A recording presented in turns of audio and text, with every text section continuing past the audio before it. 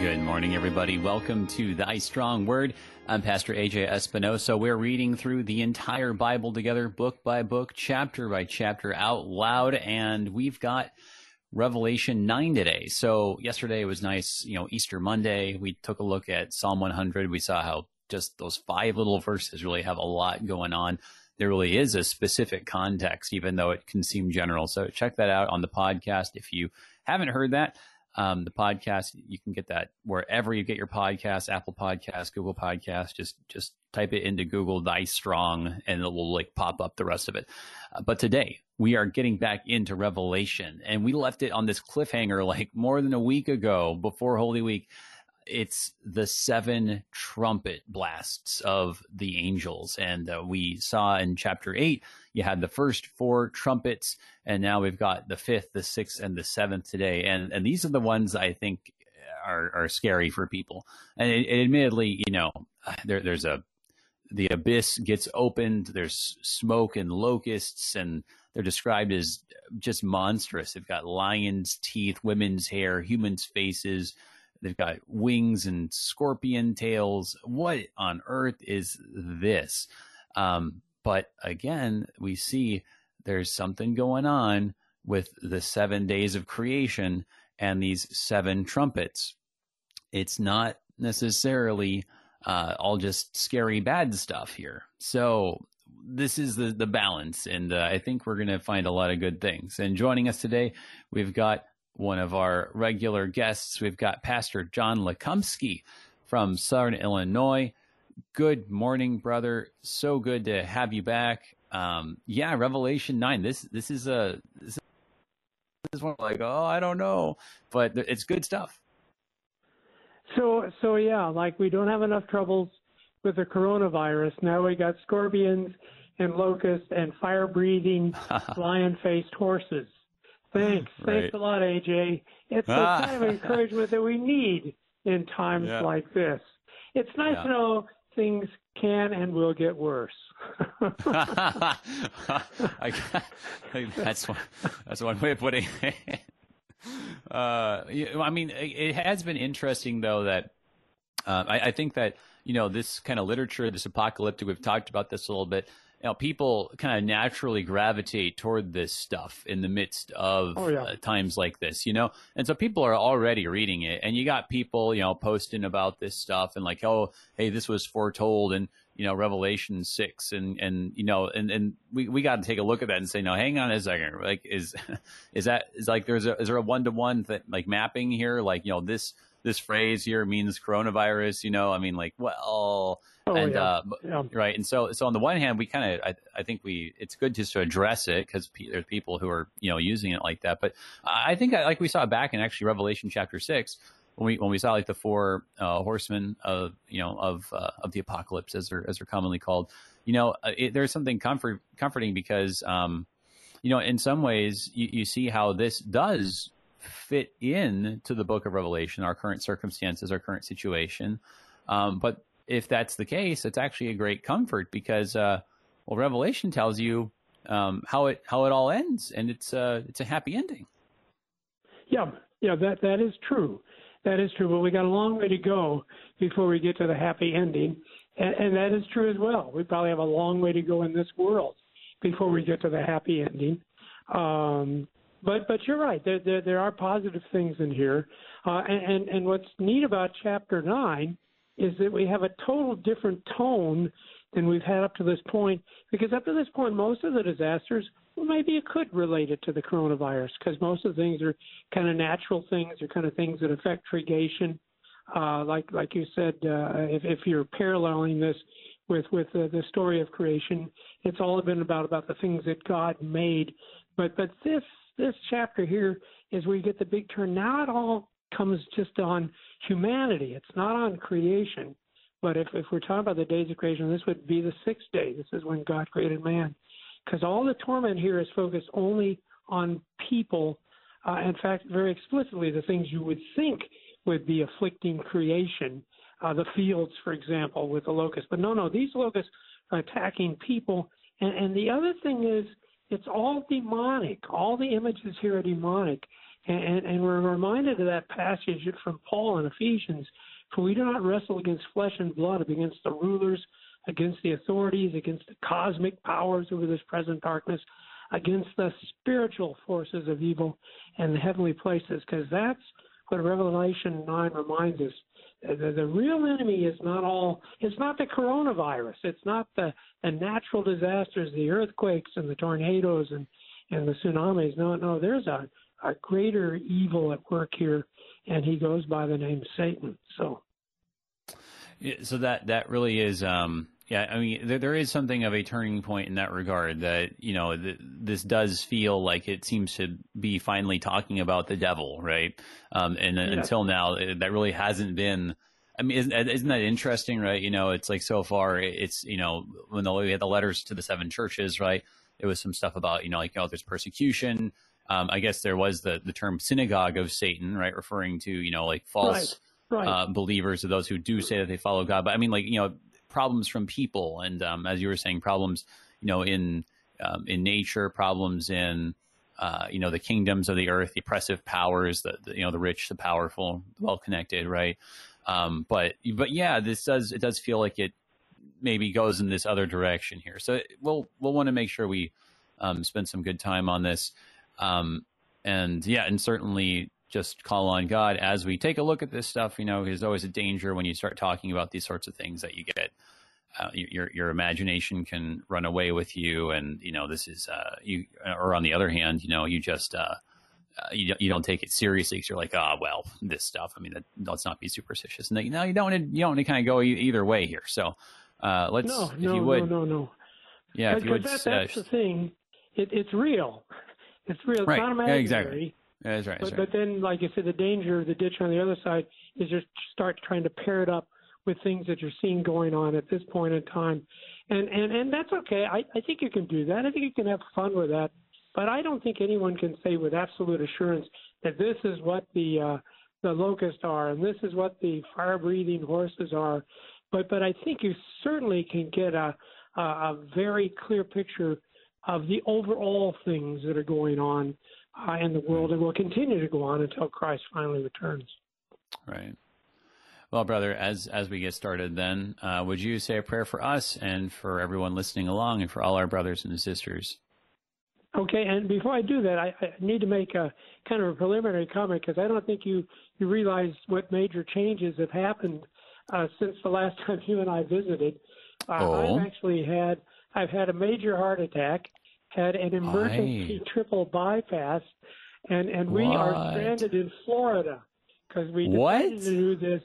Well, yeah, we were visiting my wife's father down in Bushnell, Florida, and I heard about how good the cardiac care was here. Oh, wow. Oh, brother, my good. I had no idea. Whoa. No, God bless you in the midst of all of that. I mean, I'm so glad that you're here talking to me today. My goodness. Well, I would have never guessed just listening to you. Yeah, but I feel like a juggler, AJ, because I don't have my computer in front of me, so I'm using my iPad, and I've got my notes there for Revelation 9. I'm using a Bible that luckily was here, but it's the King James, so I think I can pretty well follow along with you as we're doing it. My wife gave me her phone that does have ESP. Oh, wow. But unfortunately, you know what phones do? You turn your head and they've shut off again. Oh, yeah, my goodness. But anyway, you're right. We need to pray. Oh, Lord, thank you. Yes, AJ, thank you, Lord, that I'm alive to talk to AJ. What that would have been if our last conversation had been our last, but it isn't. And we thank you for that blessing and for the continued strength. And, oh, Lord, man, you have to help us. You just have to help us because these words are so obscure and so difficult. And yet, as AJ said earlier, let us see there's hope in these words. There's not total desperation. It's pretty rough, but help us to see that there's still good and promises and blessings, even in these very, very frightening visions. In Jesus' name we pray. Amen. Amen. Thank you, John. All right. Well, let's go back just a little bit here because it is really in the middle of this. In the ESV, is kind of helpful with the way they break this down. They show the 7 trumpets that starts up in chapter 8, verse 6, right? And it shows you actually that big number 9 for the chapter. It's in the middle of the paragraph because it really is.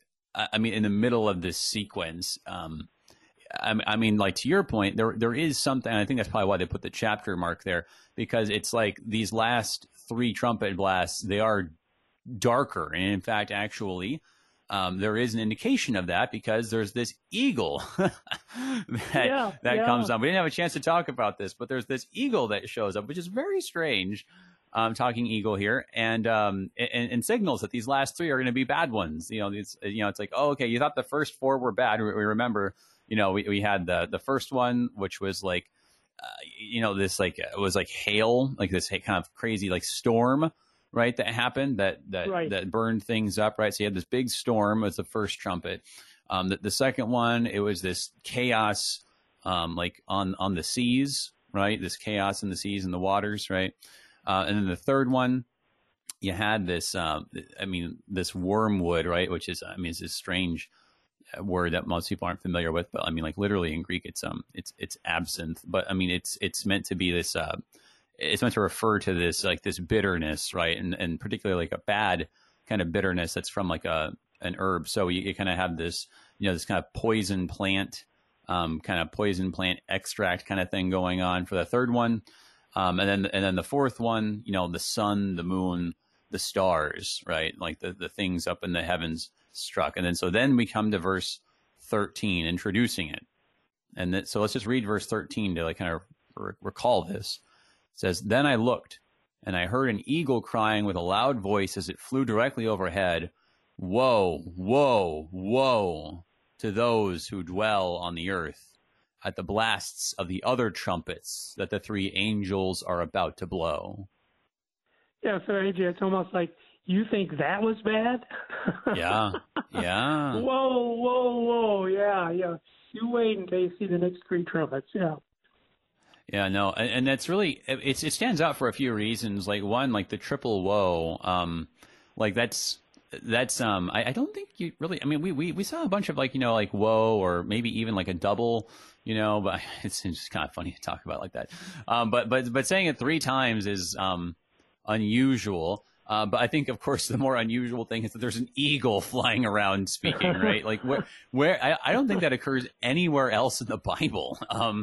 What do you make of this eagle? I mean, like we've had lots of angels. Why didn't an angel show? I mean, like it's an eagle. That seems pretty weird.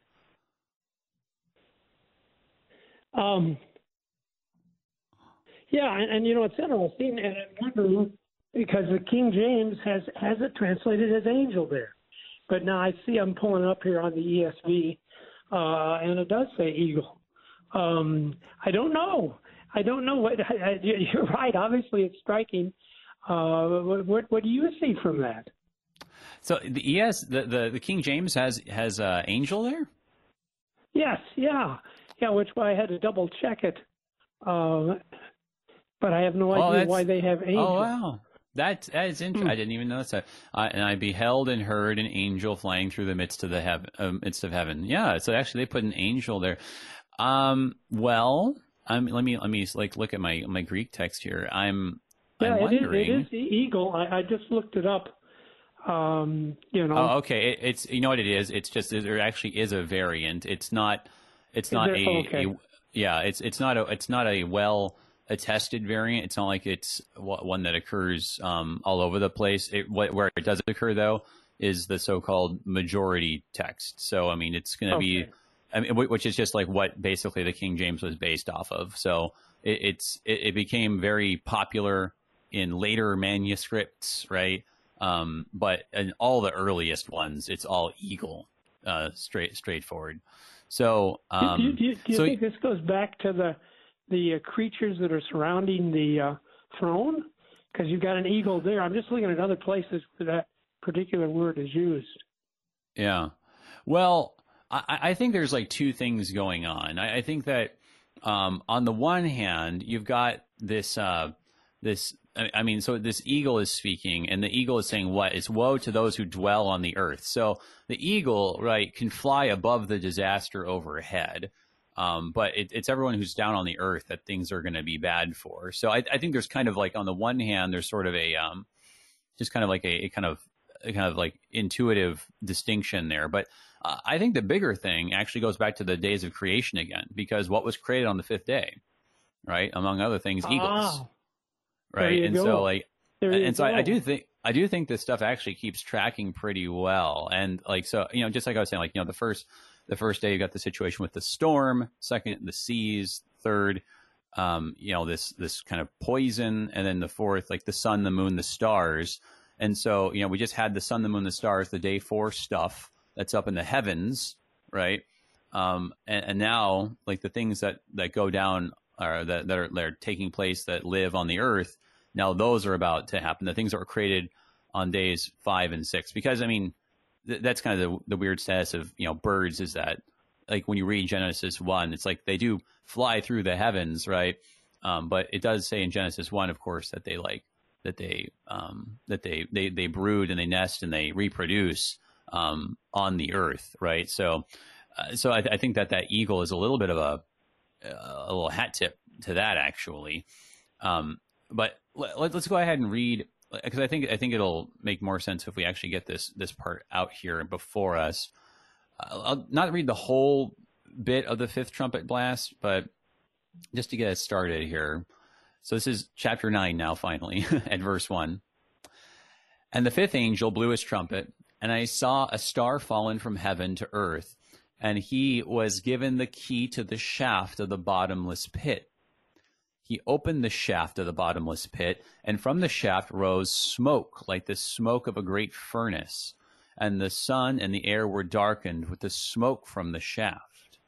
Then from the smoke came locusts on the earth, and they were given power, like the power of scorpions on the earth. All right, so just pause there for a second.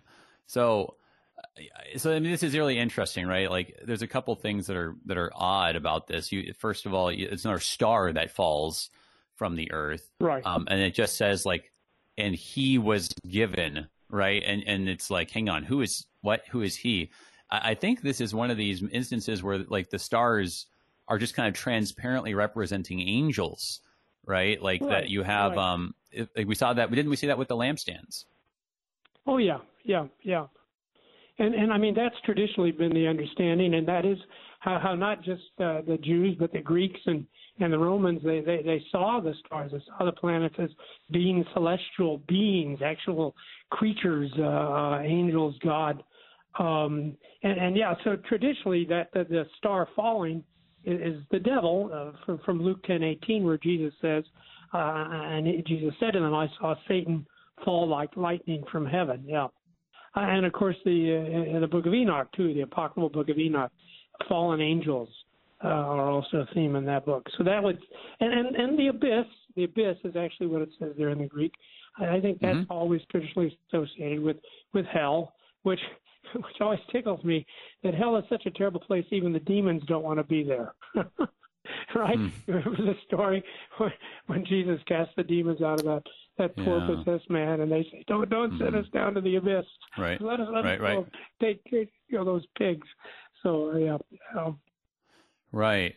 Well, okay, yeah. So I mean, that's interesting, though. I mean, like, I think that it makes sense. Like, yeah, the abyss, right? This is usually not like a not so great place, like in its the way it's depicted. But do you suppose that the star that comes down is Satan, though? I mean, because it's interesting, because I mean, he was given the key to the shaft of the bottomless pit. So I mean, the image is that this angel comes down from heaven, right? And then he has this key given to him, and he opens up the abyss, right? Does it make sense to say that would be referring to Satan, or perhaps a different angel? What do you think about that? Well, I don't know.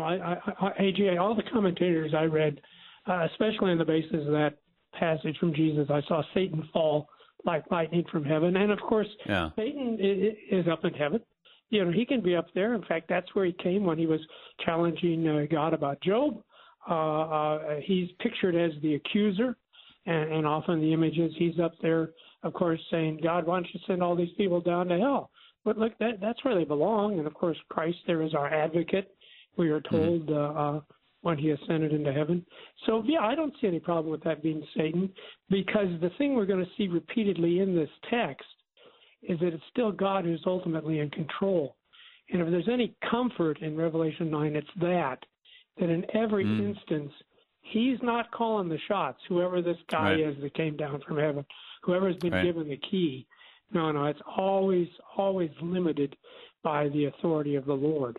And don't you think this kind of proceed? The thing our listeners need to remember, this is all cyclical in the book of Revelation. So we get a picture of what it's going to be like at the end, and then all of a sudden it stops, and it rewinds, and it goes back to the beginning. And so we're going to see a picture, but it doesn't have completion. But at the end, God does release the devil, and he does gather together all of his forces. And you're ready for the big battle of Armageddon. And oh, what a battle it's going to be! But what always tickles me, and I'm kind of spoiling the ending here. There is no battle. There is no battle. He gathers together all his forces, and that's it. Boom. You all get thrown into the lake of fire. It's done. So to me, that's how I would interpret. This is, again, a cyclical picture. We're seeing what's going to happen later in more fullness and completion when the devil literally does get released to gather all of his forces. But in this point, he's releasing some of the forces, and some of the things are going on.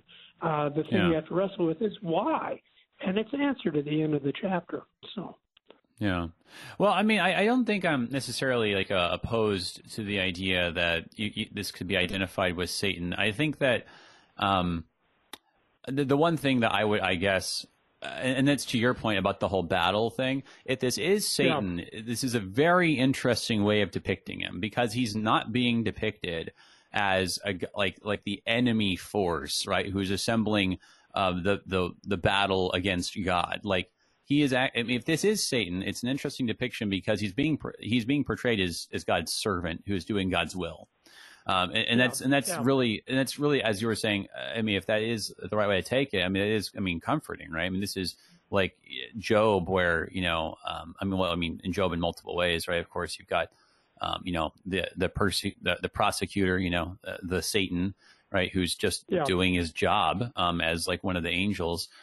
You've got these angels throughout the book of Revelation who are, by God's will, casting judgment on the earth. I mean, like with the fourth trumpet blast, like we saw, rather the third, you've got this great star that falls from heaven, right, and poisons the water. So, kind of taking it all together, it's like there's already been at least a few angels that have come down and done this. We're going to see later in chapter 9, there's going to be a few more angels. There's going to be 4 angels who have been bound and held in place, held back from casting out this wrath and this judgment. So there's all these angels involved in this production of wrath that has been stored up. But it's all God's wrath, and the angels are only doing his will, which, I mean, again, it's like you kind of put yourself back into the creation idea, put yourself back into like the plagues of Egypt idea. Yeah, it's scary stuff and it's plagues, but I mean, it's God, like when the angel of death shows up, right? That's this angel is doing God's will. We have to take our break here, but let's actually, I think when we come back, we'll want to actually read the rest of it and try to figure out a little bit more about this angel here who has the key to the abyss. Everybody, hang on. We're looking at Revelation chapter 9 here on Thy Strong Word. We'll be right back.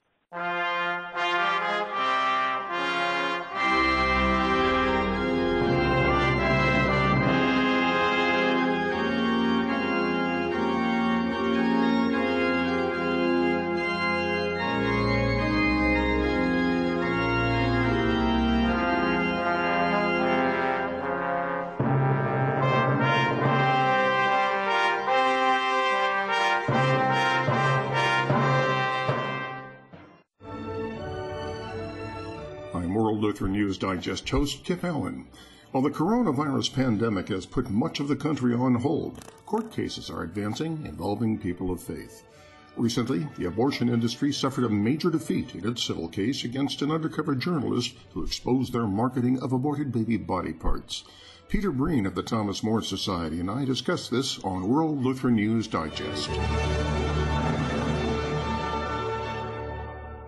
The Lutheran Church Missouri Synod, on behalf of Concordia Plan Services, Lutheran Housing Support Corporation, Concordia University System, Lutheran Church Extension Fund, the LCMS Foundation, and Corporate Synod, daily reaches out to our members and partners, working together to support our local, global, and international ministries, church workers, and LCMS initiatives at large to carry the mission forward and to serve each other in love.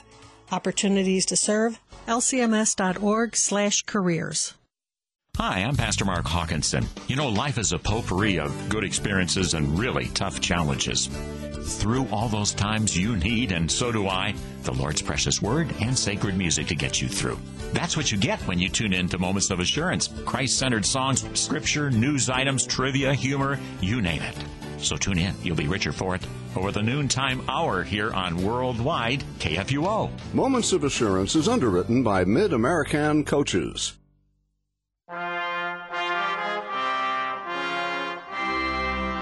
Welcome back, everybody, to Thy Strong Word. I'm Pastor A.J. Espinosa. We're looking at Revelation chapter 9, this fifth angel blowing the trumpet here, and we're just talking about this, like this smoke that arises from the abyss. There's this angel who's given the key to unlock it. What's going on here? Today, we're joined by Pastor John Lekumsky. By God's grace, I cannot believe everything that's happened to you since the last time that we spoke. Just praise God that you're doing well. Florida is probably not a bad place to be stuck if you have to be stuck someplace, right? That you're there with your wife. This is good. So just praise God for His mercy and healing at the hand of the great physician. And this is just such a great blessing because, here you are just serving God and reading the scriptures with us and helping us walk through these passages. And so just everybody, take advantage of these opportunities that God puts right before us here. If you got a question for me or Pastor Lekumsky, give us a call, 1-800-730-2727. Or if you're in St. Louis, 314-821-0850. Or you can always send an email to kfuo@kfuo.org. Also, don't want to forget, I thank our underwriters at the Lutheran Heritage Foundation. Thank you guys for your support. Check out their website. It's lhfmissions.org. They've had some good updates on there in the last week or so check those out. All right, so turning back to the text here. AJ, go ahead. AJ, real quick, because you used this phrase that was so striking, and I hope people heard it because it's the truth, where you said the devil is the servant of God. Right. I got this quote from Luther. Let me just share it with you. Oh, yeah. Exactly what you. Yeah, it says, "The Lord exalted His Holy One, and is wonderful among all His saints, that He destroyed the devil, not by a work of God, but by a work of the devil himself, that is the cross." And then he goes in to say, He compels the devil to, by His wonderful wisdom, He compels the devil to work through death, nothing else than life.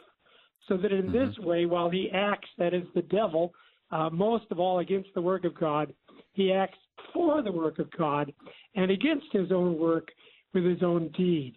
So I just thought, you're absolutely right. Yeah, the devil thinks he's doing these incredible evil things, and they're just the instrument of God to bring to us life and salvation. Because the thing that struck me about Revelation 9 was the release of all these demonic forces. I thought, yeah, God did that once before.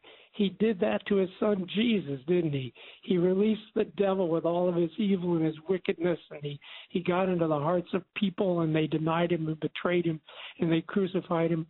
And it was also that God could defeat the devil. So yeah, right.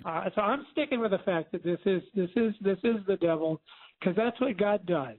He lets the devil think he's in control, but really he's just using the devil for his own purposes. So anyway. Well, yeah, no, I appreciate that, and I want to Let's read through actually verse 11 here, because I think that will help sharpen this into focus here. Because it just, we have so many, I guess, ideas, popular ideas about what does the devil mean. I really appreciate the Luther quote that you just read, because you gotta see how in this, at least in this chapter, he is portrayed as the instrument of God, and he is only doing what God lets him, and he's only going as far as God gives him slack on his leash. Like this is absolutely another one of the angels of God who only can do as God will. So, I mean, we got to like really appreciate this chapter for how it's saying these things. So we just read through. It's interesting to use the word on his leash, because, that was Louis Brighton's picture. He's the junkyard dog. He's mean. He's nasty. You don't get close to him, but he is on a chain. Right. That's right. That's right. That's right. At the end of the day, like, God calls, and he, comes and lays down in front of his feet, and, God puts his feet on him, I mean, it's just, that's, you gotta, yeah. All right. Let's take a look at this here. So this is, we read through verse 3. Okay. So like this, the smoke is like locusts on the earth. Okay. And here's verse 4 then. They were told not to harm the grass of the earth or any green plant or any tree, but only those people who do not have the seal of God on their foreheads. They were allowed to torment them for 5 months, but not to kill them. And their torment was like the torment of a scorpion when it stings someone.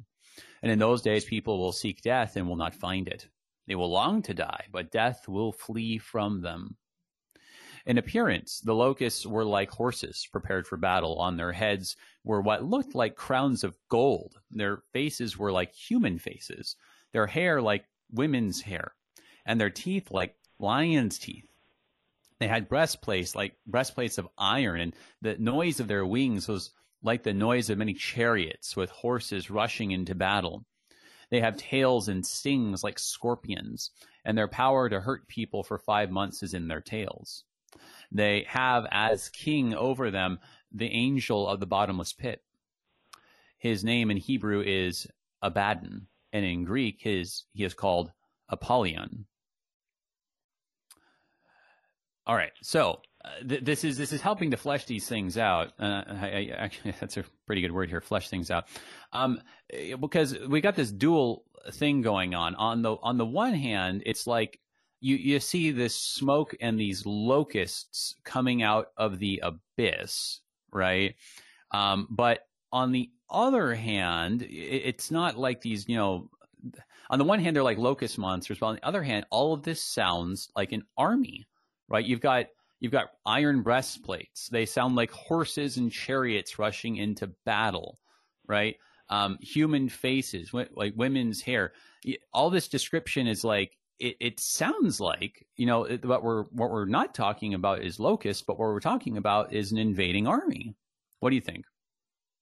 Yeah, well, that's the impression, and I think that's the thing. When you start talking about demonic powers, you also have to realize that they have manifestations that are real and physical here on Earth, and so it could be talking about literal human armies. It could be talking about other physical phenomenon. The thing, though, that's striking in all of this is, so you have this powerful image of the armies and the breastplates and the iron and the teeth of lions, and this very but see, that's the thing, they appear so powerful, but their crowns are like crowns. They're not real crowns. They're not really in control. No, that's the point. And every step again, they're only allowed to do it for so long. They cannot do this eternally. They're only allowed to do it to a certain group of people. Thank God you and I are spared, because we got sealed a few chapters earlier there with 144,000. So to me, I would not try to interpret what this imagery is. My interpretation would be, it looks really, really horrible and powerful. And in fact, it is. And yet, no, just like it was with the devil and Job, no, they're not going to kill. They're not going to destroy, even though men wish they would. But no, they don't have that kind of power. And in fact, what their power is, it just looks like power. But again, as you brought up earlier, they're the servants of God. Although what we got to wrestle with before we're done is why? Why would he send out these people to torment, or these demons to torment people? Right. Yeah, no, that's an important question, and you already mentioned a part of the answer. Looking back at verse 4, right? This is so important. They were told not to harm the grass of the earth or any green plant or any tree, but only those people who do not have the seal of God on their foreheads. And this is so important because I feel like the easy way that a lot of people might read this is like, oh, this is the devil. He falls from heaven because he's a rebel, right? And he's cast down. But he's the king of hell. It says that, right? In verse 11, he's the king of hell, and he goes to make war against the people of God. And that's actually just not what this says, right? I mean, what it actually says, right, is that, this angel really is sent down. He's given the keys from God to serve this purpose of not, he's not making war. He's not like, I'm the ruler of hell and I'm going to fight against heaven. No, he's doing God's work, and he's actually tormenting the enemies of God. So that really is something that's striking here. It's like, so if it's Satan, and I don't think it's like a problem, but it's like, if this is Satan, this is not the way you think the story goes very popularly. This is a very specific, this is like the angel of death, which I think in some ways that's kind of how I almost want to take this when it says there in verse 11 that his name in Hebrew is Abaddon and in Greek Apollyon. Those are just different words for destruction. This seems like it's the angel of death at the end of the day, that this is like the same in some ways the angel of death that was there at Passover. That, it was a terrible thing, struck down the firstborn of Egypt. That's a disaster, right? But did that in order that God's people would be saved. And so here's the thing. Verse 3 says they were given power. So you're right, because our picture is that the devil is a great and mighty power, and then we have God and this great spiritual battle that's going on. But the biblical picture is the devil has no power. He is an angel. He's a creature. He only can do what God allows him to do. Now you've actually gone off on an interesting thing. Could it be the angel of death is the devil in the Passover story? Yeah. I've never ever thought of it that way, but why not? Because he is a murderer. That's what Jesus says. He's a liar. He's a murderer. That's what he does. Oh, wow. Of course, now you've also made me think about an even tougher thing.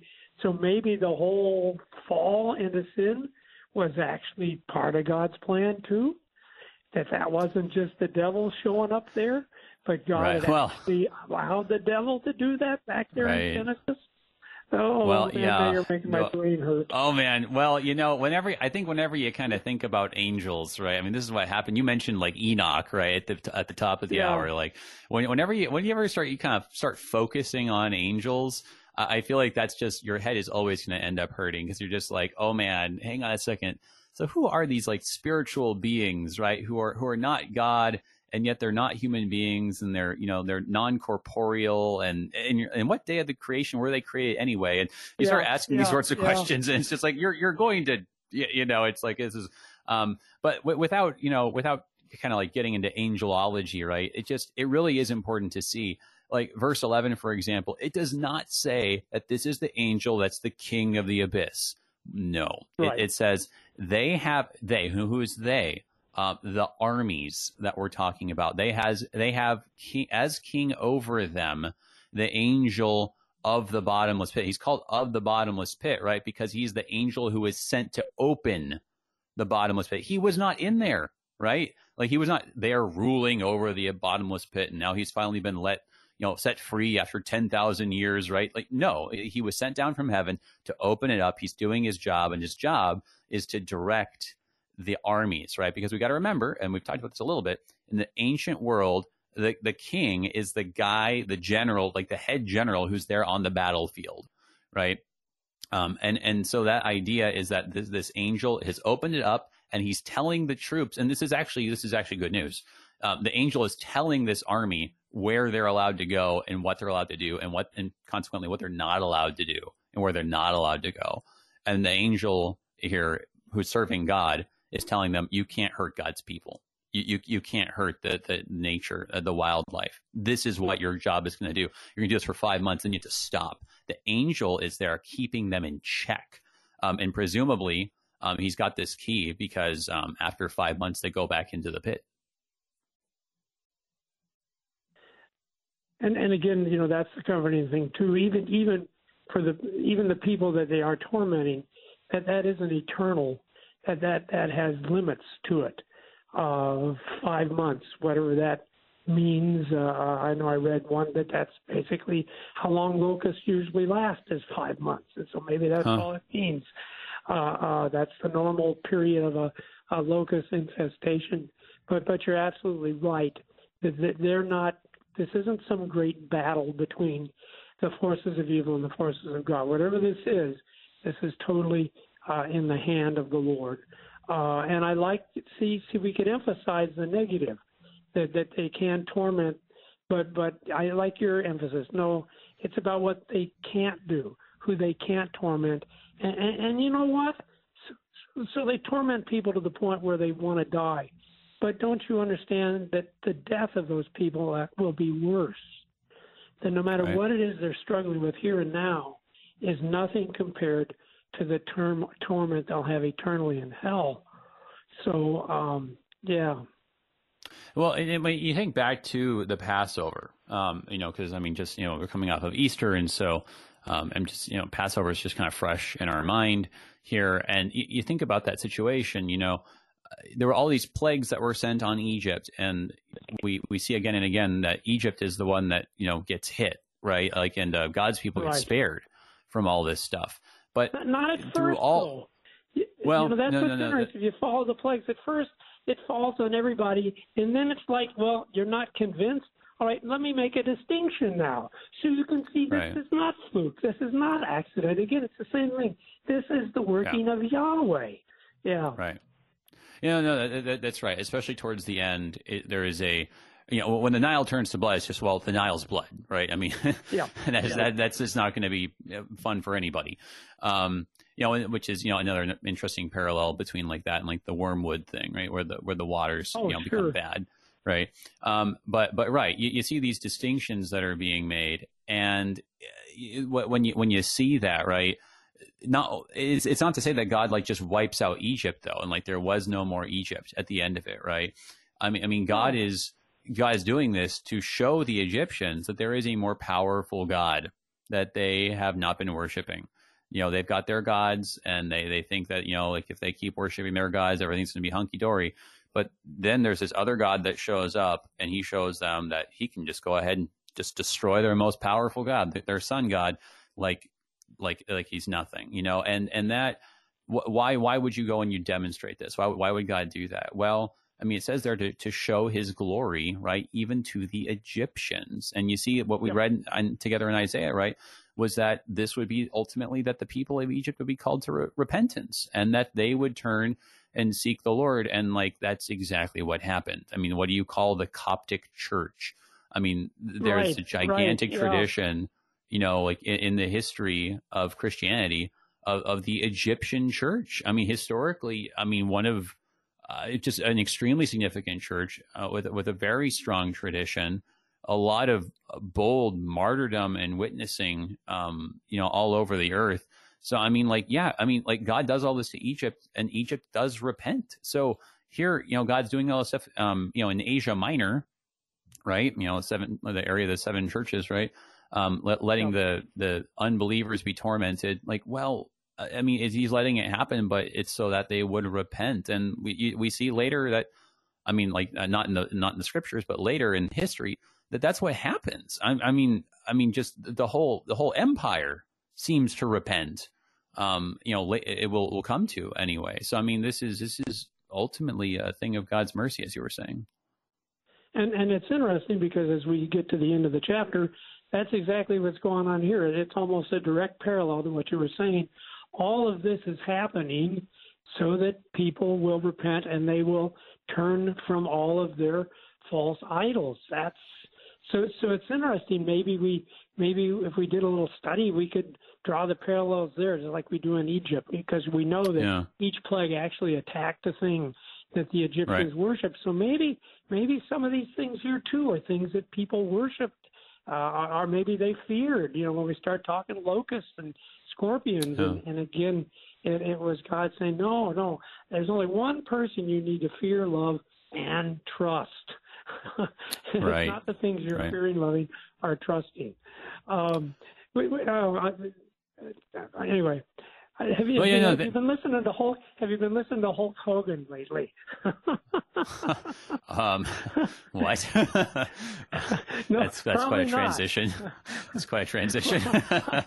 No, the thought occurred to me because Hulk Hogan, who I do not consider a great theologian, but he pointed out with this coronavirus that it's attacked our idols as well, right? Because maybe people worshipped, they idolized the sports stars. So no more sports. They idolized the musicians, the musical people. Well, no more concerts. They idolized their money and their stocks. Well, you know what that's done. So I thought, I think of you as a prophet, but maybe you got a point there. Well, no, it's true. And we've talked about that a little bit. That it's in the midst of God's wrath. It's God doesn't just it's not like he's having a bad day and so he does this, right? There's always a purpose behind it, a good purpose, a wise purpose. Right? Yeah. No, it's not like he's just like, oh, you guys, no. It's he always has a purpose, and even in the midst of his wrath, his mercy and love just become all the more apparent by the contrast. I do think that you do there is a point about seeing that there's some kind of thematic connection in all of this. It is interesting that here we are, right? It's trumpet blast 5, and what do we have? You have an eagle flying overhead, and then you have the abyss. And we got to remember, Amy, I'm glad you mentioned that. The abyss, that's the word that we had back in Genesis 1, right? It's the word of the deep, right? And we remember on day 5, what's it say in Genesis 1, right? That what does it say here? Let the waters swarm and swarms of living creatures, and let birds fly above the earth across the expanse of the heavens, which is almost the exact phrase used for that eagle there. So God created the great sea creatures and every living creature that moves, with which the waters swarm, right? And so that that idea of these winged creatures, right? Which I suppose really, if you take it broadly, could include locusts even perhaps. You've got this abyss, right? This is the great sea creatures. That there's kind of these different things in scriptures that kind of connect these great things with the abyss somewhere in the seas. So I do think that there is kind of thematically this day 5 connection here, where it's and what is that? Well, that's just it's good news again, because if God's using all of this chaos, like the way that he used the plagues of Egypt, like the ways that he used even that terrible plague of the firstborn, right? If he's using all that chaos and he's the one in charge of it all, he's using it to save. He's using it to recreate, right? So in the midst of all of this, right, there's the God of creation who is up to something creative in the midst of all the destruction. And if you want to talk about chaos, now you go back last week, and could there be any greater chaos than that the Son of God is nailed to a cross and cries out, my God, why hast thou forsaken me? You can't get any more chaotic than that. But yeah, you're right. Out of the chaos is where life and salvation and forgiveness comes. With repentance, though, I think that's the thing in the last verses. If you don't see that you're a sinner, if you don't see that you are part of the whole demonic problem, then no, what can we do for you? But when you that's see that, right. Then you see that, we need the Lord, we need salvation, we need forgiveness. That's right. And you're right. We should take a look at that. Let's just read this last part here and get to that last verse that you were mentioning here, but it actually explicitly mentions repentance. So this is Revelation 9, picking it up at verse 12 to the end now. Verse 12, the first woe has passed. Behold, 2 woes are still to come. Then the sixth angel blew his trumpet, and I heard a voice from the four horns of the golden altar before God, saying to the sixth angel who had the trumpet, "Release the four angels who are bound at the great river Euphrates." So the four angels who had been prepared for the hour of the day, the month, and the year were released to kill a third of mankind. The number of mounted troops was twice 10,000 times 10,000. I heard their number. And this is how I saw the horses in my vision, and those who rode them. They wore breastplates the color of fire, and of sapphire, and of sulfur. And the heads of the horses were like lions' heads, and fire and smoke and sulfur came out of their mouths. By these three plagues, a third of mankind was killed by the fire and smoke and sulfur coming out of their mouths. For the power of the horses is in their mouths and in their tails, for their tails are like serpents with heads, and by means of them they wound. The rest of mankind, who were not killed by the plagues, did not repent of the works of their hands, nor give up worshiping demons and idols of gold and silver and bronze and stone and wood, which cannot see or walk, nor did they repent of their murders or their sorceries or their sexual immorality or their thefts. So, only have a couple minutes here, but I mean, it's a lot of very similar patterns to like what we have seen so far, right? That you've got, this, it's another army apparently, right? Like these mounted troops. But what's interesting, right? Instead of looking like locusts, like a winged insect, which we might associate with day 5, here in trumpet number 6, they look like lions, which would have been something created on day 6, right? Where you had like the livestock, the wild animals, right? Created on the earth. So there's kind of different thematic imagery, I would say, to line up with the days of creation. But at the end of it, it's still this army that is being held in check by God and his angels who have been sent to drive people to repentance. But the repentance doesn't happen, though. No, that's the sad thing. And, of course, we're getting set up to realize the story's not over, right? Because we have yet another woe, and only a third of the people are dead. And we're going to go back and do the cycle yet another time. And maybe that's the lesson. It goes on, and people don't seem to repent. And it's like, oh, this is hopeless. But it's not. It's not hopeless. It's going to go on, and God's going to gather together every single person that he has called to be his own. And all of this evil and wicked stuff that's happened, that's not going to change that. And as you said earlier, AJ, it's going to have a happy ending. It's going to have a really, really happy ending. It just isn't here yet. I ran across a neat quote. Everything works together in the end, and if it's not working together, well, it's just not the end. I like that. Yeah. No, I mean, and it's just so right, though, that, you've got all this stuff going on.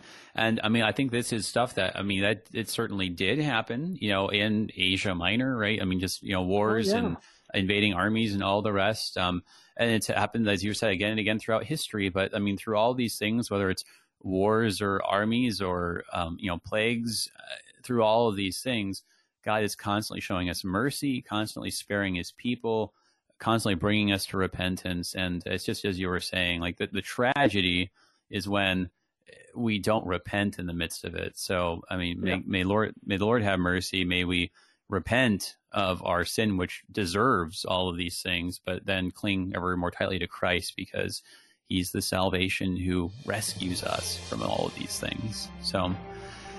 So good to hear from you, brother. God bless you. We'll have to stay in touch and just, I'll be praying for you. Thank you, AJ. Appreciate it. Look forward to talking to you in a couple weeks. All right. Until then, John. Everybody, that was Pastor John Lekumsky, pastor from Southern Illinois, currently in Florida right now. Please keep him in prayers, brothers and sisters. Moving on to Revelation chapter 10, the angel and the little scroll, next time on Pastor A.J. Espinosa. You've been listening to Thy Strong Word, produced by the Lutheran Church Missouri Synod Office of National Mission in cooperation with Worldwide KFUO, the official broadcast ministry of the LCMS. Your support is vital for this program to continue. You can make a gift safe, secure, and easily online at kfuo.org. Thank you for listening and supporting Thy Strong Word.